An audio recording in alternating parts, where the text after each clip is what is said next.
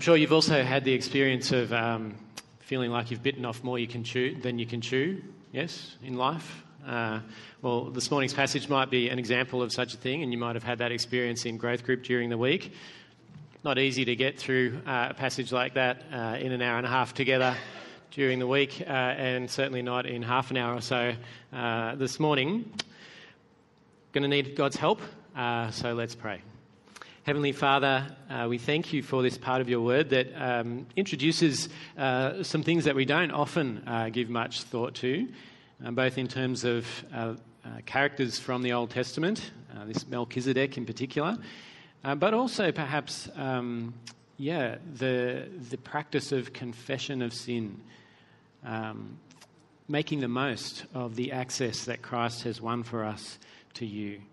So we pray that you would work through this time together now and help us to do what is good, and that is to spend more time in your presence, seeking you for the help that we need. We pray in Jesus' name. Amen.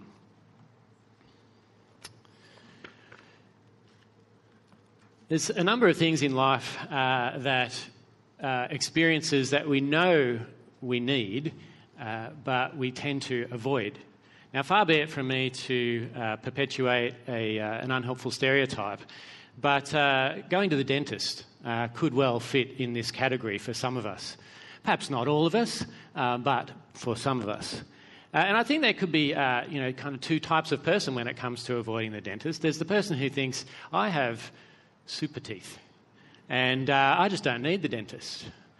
And then there's the person who is aware that their teeth are very vulnerable and they probably need the dentist, but they're just very fearful of what will happen when they go to the dentist. And all this is in spite of the fact that we know that our dentists are very well qualified people. They get the best education and are well equipped for the job. They want what is best for us. We live in a country where it's actually a privilege to have good access to dental health and dental hygiene. And yet, in spite of all these things, some of us at least still dread the thought and therefore perhaps even don't take up the opportunity, as we should, of seeing the dentist. Now, I wonder if something like that might also exist when it comes to spending time with God. When it comes to keeping those appointments with God, particularly when it comes to spending time with God for the purpose of dealing with our sin, of being honest with God about our sin. And not just our sin when we've committed sin, but also even before we do, when we experience temptation to sin.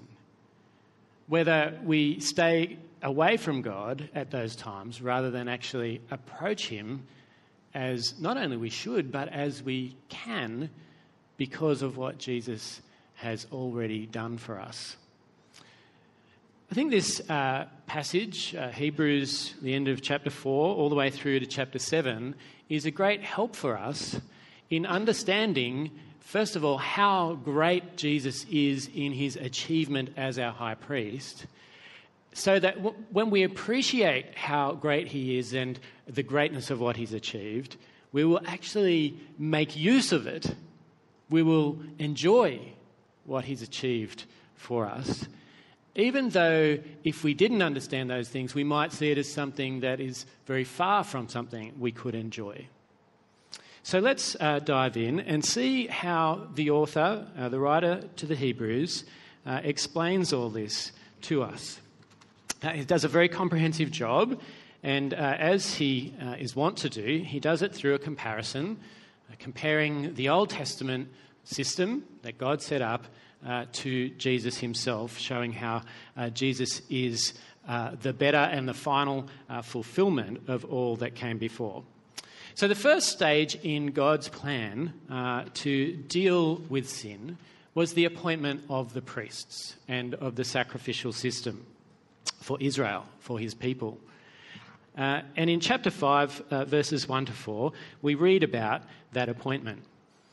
Every high priest, it says there, is selected from among the people and is appointed to represent the people in matters related to God. to offer gifts and sacrifices for sins. He is able to deal gently with those who are ignorant and are going astray, since he himself is subject to weakness. This is why he has to offer sacrifices for his own sins as well as for the sins of the people. So that's the role of the priest, as it says there, to represent the people in matters related to God and to offer sacrifices, gifts and sacrifices for sins. And represent is a key word there. It wasn't possible for the people, because of their sin, it wasn't possible for them to themselves approach God directly. They were shut out, cut off because of sin. Holy God had to be removed from a people who were less than holy, and sin caused that situation. But God enabled a representative, one person or a group of people, the high priest, one person in particular at certain times, to be their go-between, their mediator, their representative. And his job was primarily to deal with this problem that sin had caused, this gap, this break in relationship. To offer gifts and sacrifices. Their job was a bloody business, to be quite honest. Lots of blood scattered here and there as animals were killed as sacrifices, representative of the covering over, the dealing with of sin. But the goal of all this was to actually help Israel appreciate how serious sin was. If you imagine yourself in that situation where sin had to be paid for and you had to make an offering, a sacrifice because of your sin, a substitute had to be prepared in your place, sin would be pretty real to you at that moment, wouldn't it? You would understand how serious it was. But the priestly system and the sacrificial system also pointed the people to how committed God was to them, to not giving up on them, to still enabling relationship in spite of sin. God was not going to turn his back on his people. Rather, he was going to make provision. He was going to make access possible, even though it was in this mediated way. So the priesthood and the sacrificial system were actually a good gift from God, enabling relationship in spite of sin. But the role of those Old Testament priests definitely had limits. The main one being that this priest was a middleman, and the majority of the people had to stand back at a distance and let him approach God. Now, at this point, we might expect our author, the writer to the Hebrews, to do what he always does and show how Jesus is better than this human high priest under the Old Covenant. And well done, full marks, that is what he does. But he does it in a way that might seem to us a very strange and roundabout way. And that is by spending a lot of time talking about a guy called, not Jesus, but Melchizedek. Hard name to say. Let's just call him Mel. Okay. Why? Why so much time devoted to really a quite obscure Old Testament figure? In fact, only 3 verses in the entire Bible tell the story of Mel. Way back in Genesis chapter 14, verses 18 to 20. Why spend so much time thinking about Melchizedek? Well, here's the reason. To be a priest in Israel, you had to be a descendant of Levi. Levi was one of the 12 sons of Joseph, and they were selected in Exodus 32 after a dreadful episode of unfaithfulness, as after Israel was given the law and they turned away from God immediately while Moses was up on the mountain. They sacrificed to the golden calf and all that happened. And the Levites played a crucial role in drawing the people back to God. You can read about it in Exodus 32. And in that moment, the Levites were appointed as people who were prepared to shed blood for the glory of God. And that ended up being their job as Levitical priests. So to be a priest, you had to be a descendant of Levi. And to be a high priest, well, you actually had to be a descendant of Aaron. So Aaron, the brother of Moses, was appointed the first high priest, and it was his sons followed after him. In fact, not even the king of Israel was allowed to take on the role of priest, something that their first king, Saul, learned when he tried that, when he attempted that. I'm not sure if you know that story, but he was waiting to attack a foe, but he was waiting for Samuel, the priest, to turn up and make the relevant sacrifices so that they could express their dependence on God to win this battle for them. And Saul's looking at his watch and waiting the prescribed time, and still Samuel doesn't turn up, and he thinks, well, I'll have to do this myself. And he makes the sacrifice himself, and of course, as he does it, Samuel turns up. He's found out for taking on this role, and even though he's the king, Samuel says, you'll be king no more because you're presumed to take on a role that is not yours. Only a Levite can do this.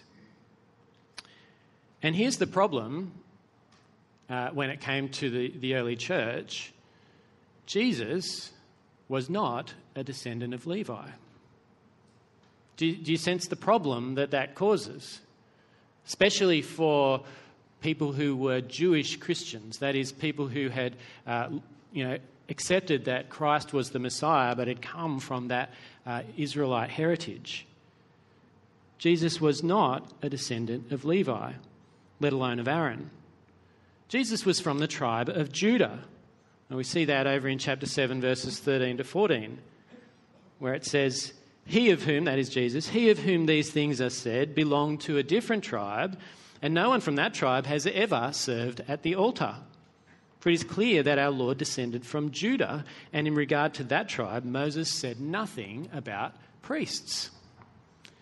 In other words, Jesus, in terms of his lineage, did not qualify to be a priest. So how could Jesus offer the necessary sacrifice, as Christians believed, that was acceptable to God and that would make Christians acceptable to God? This is a very awkward kind of situation to try to explain.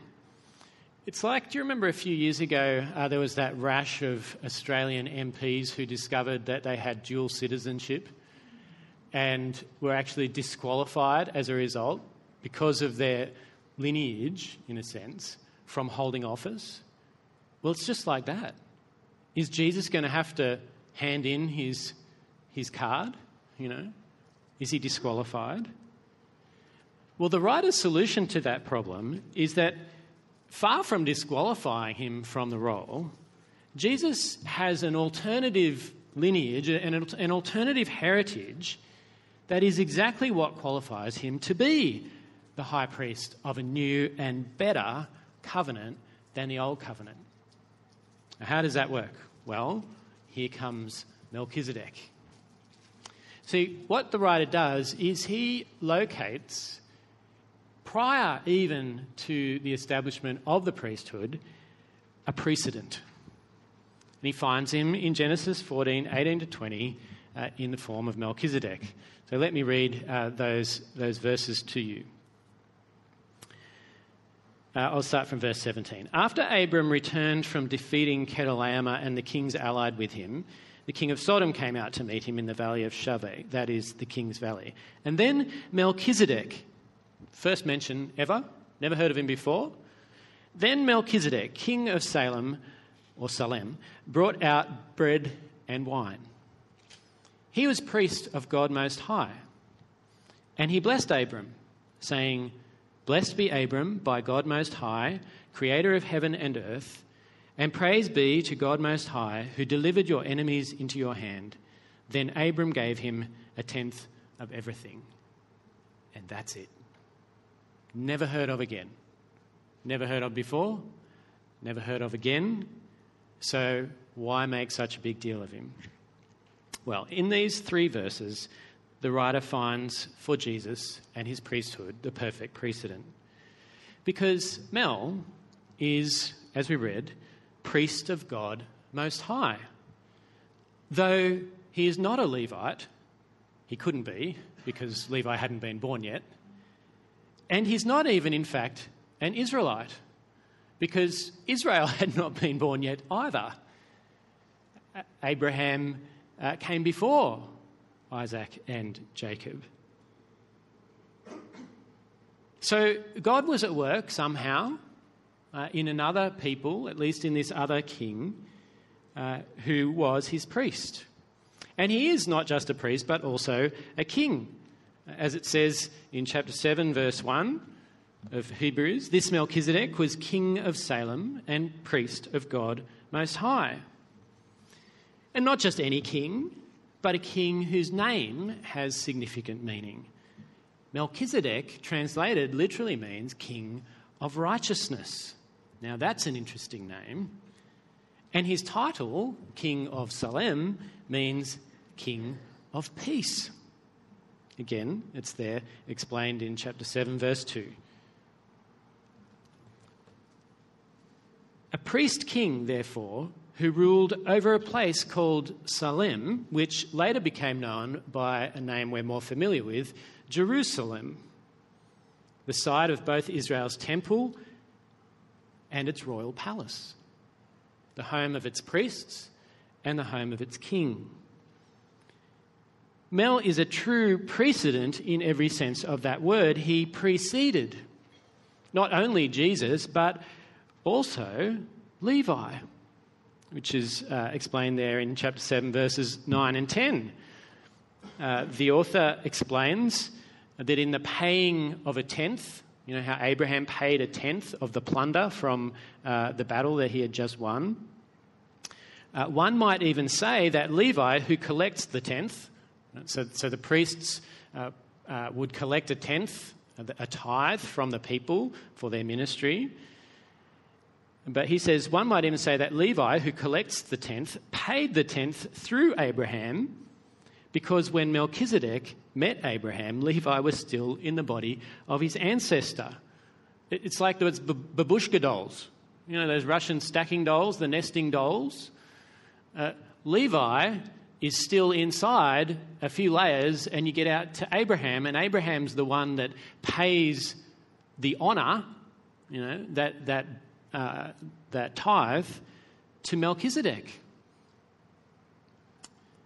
And so the author is making the case that there is this earlier and greater priest by the name of Melchizedek, a priest who preceded the priesthood, a priest who preceded the sacrificial system and preceded the old covenant, and who, did you notice, for some unexplained reason, brings out bread and wine.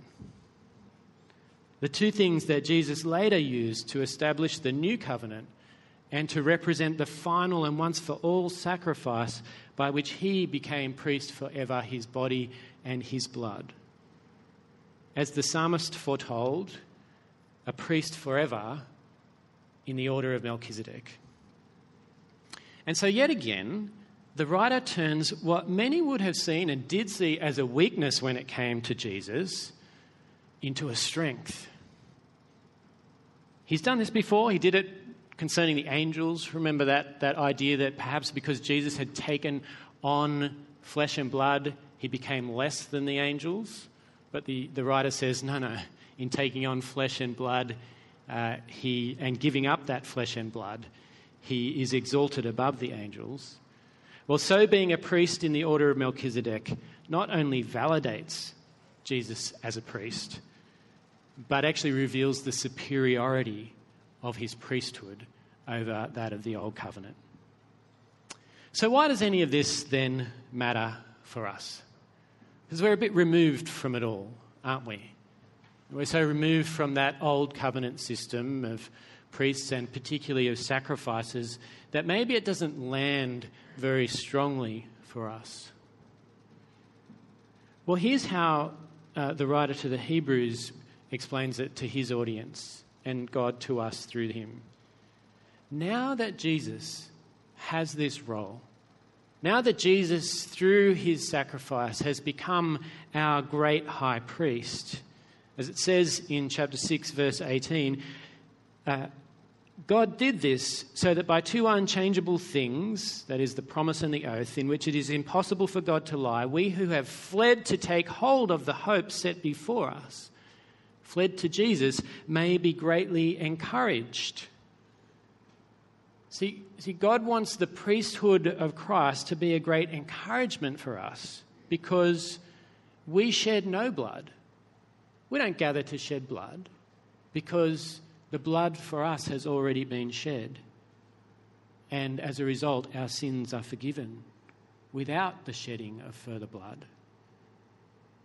It's actually the absence of something that should strike us. The fact that we no longer have to do these things because Christ has already done them for us. Our need for a priest to represent us before God has been met. There is no high priest here today offering sacrifices.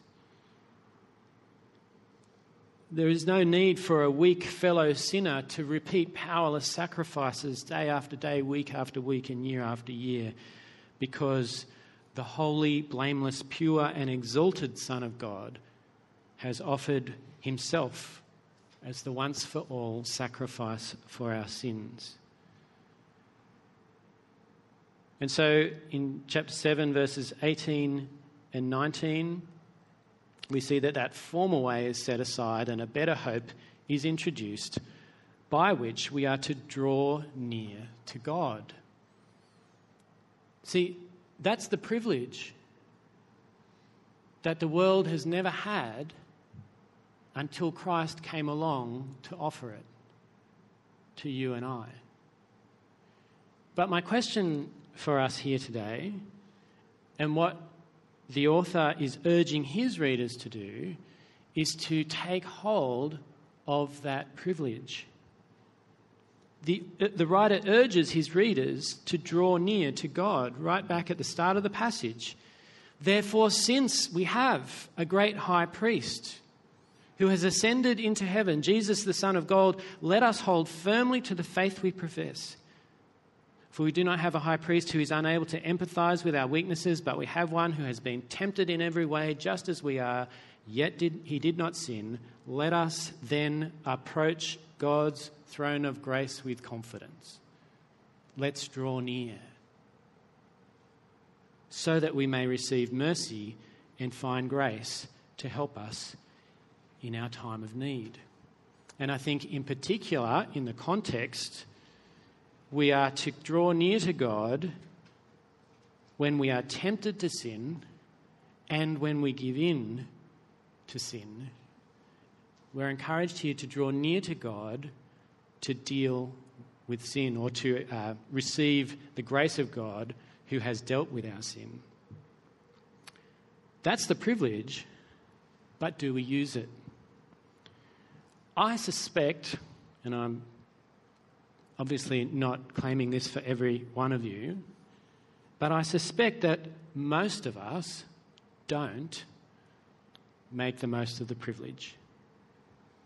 Jesus has entered behind the curtain, it says, and he always lives to intercede for us. He has opened up the way for us to draw near, but I wonder if now, even though the way is open, it's us who are keeping him at arm's length.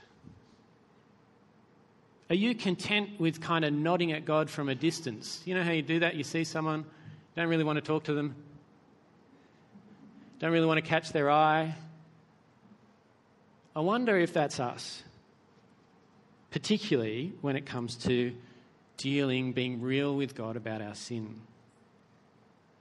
And I wonder if this is because we're confused about our sin and about what Jesus has done for us.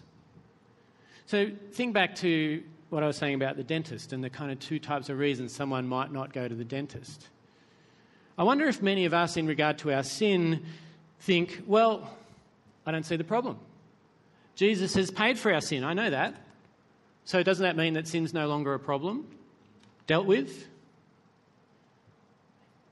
Of course, in one sense it does mean that sin is no longer a problem, in that it is no longer counted against us.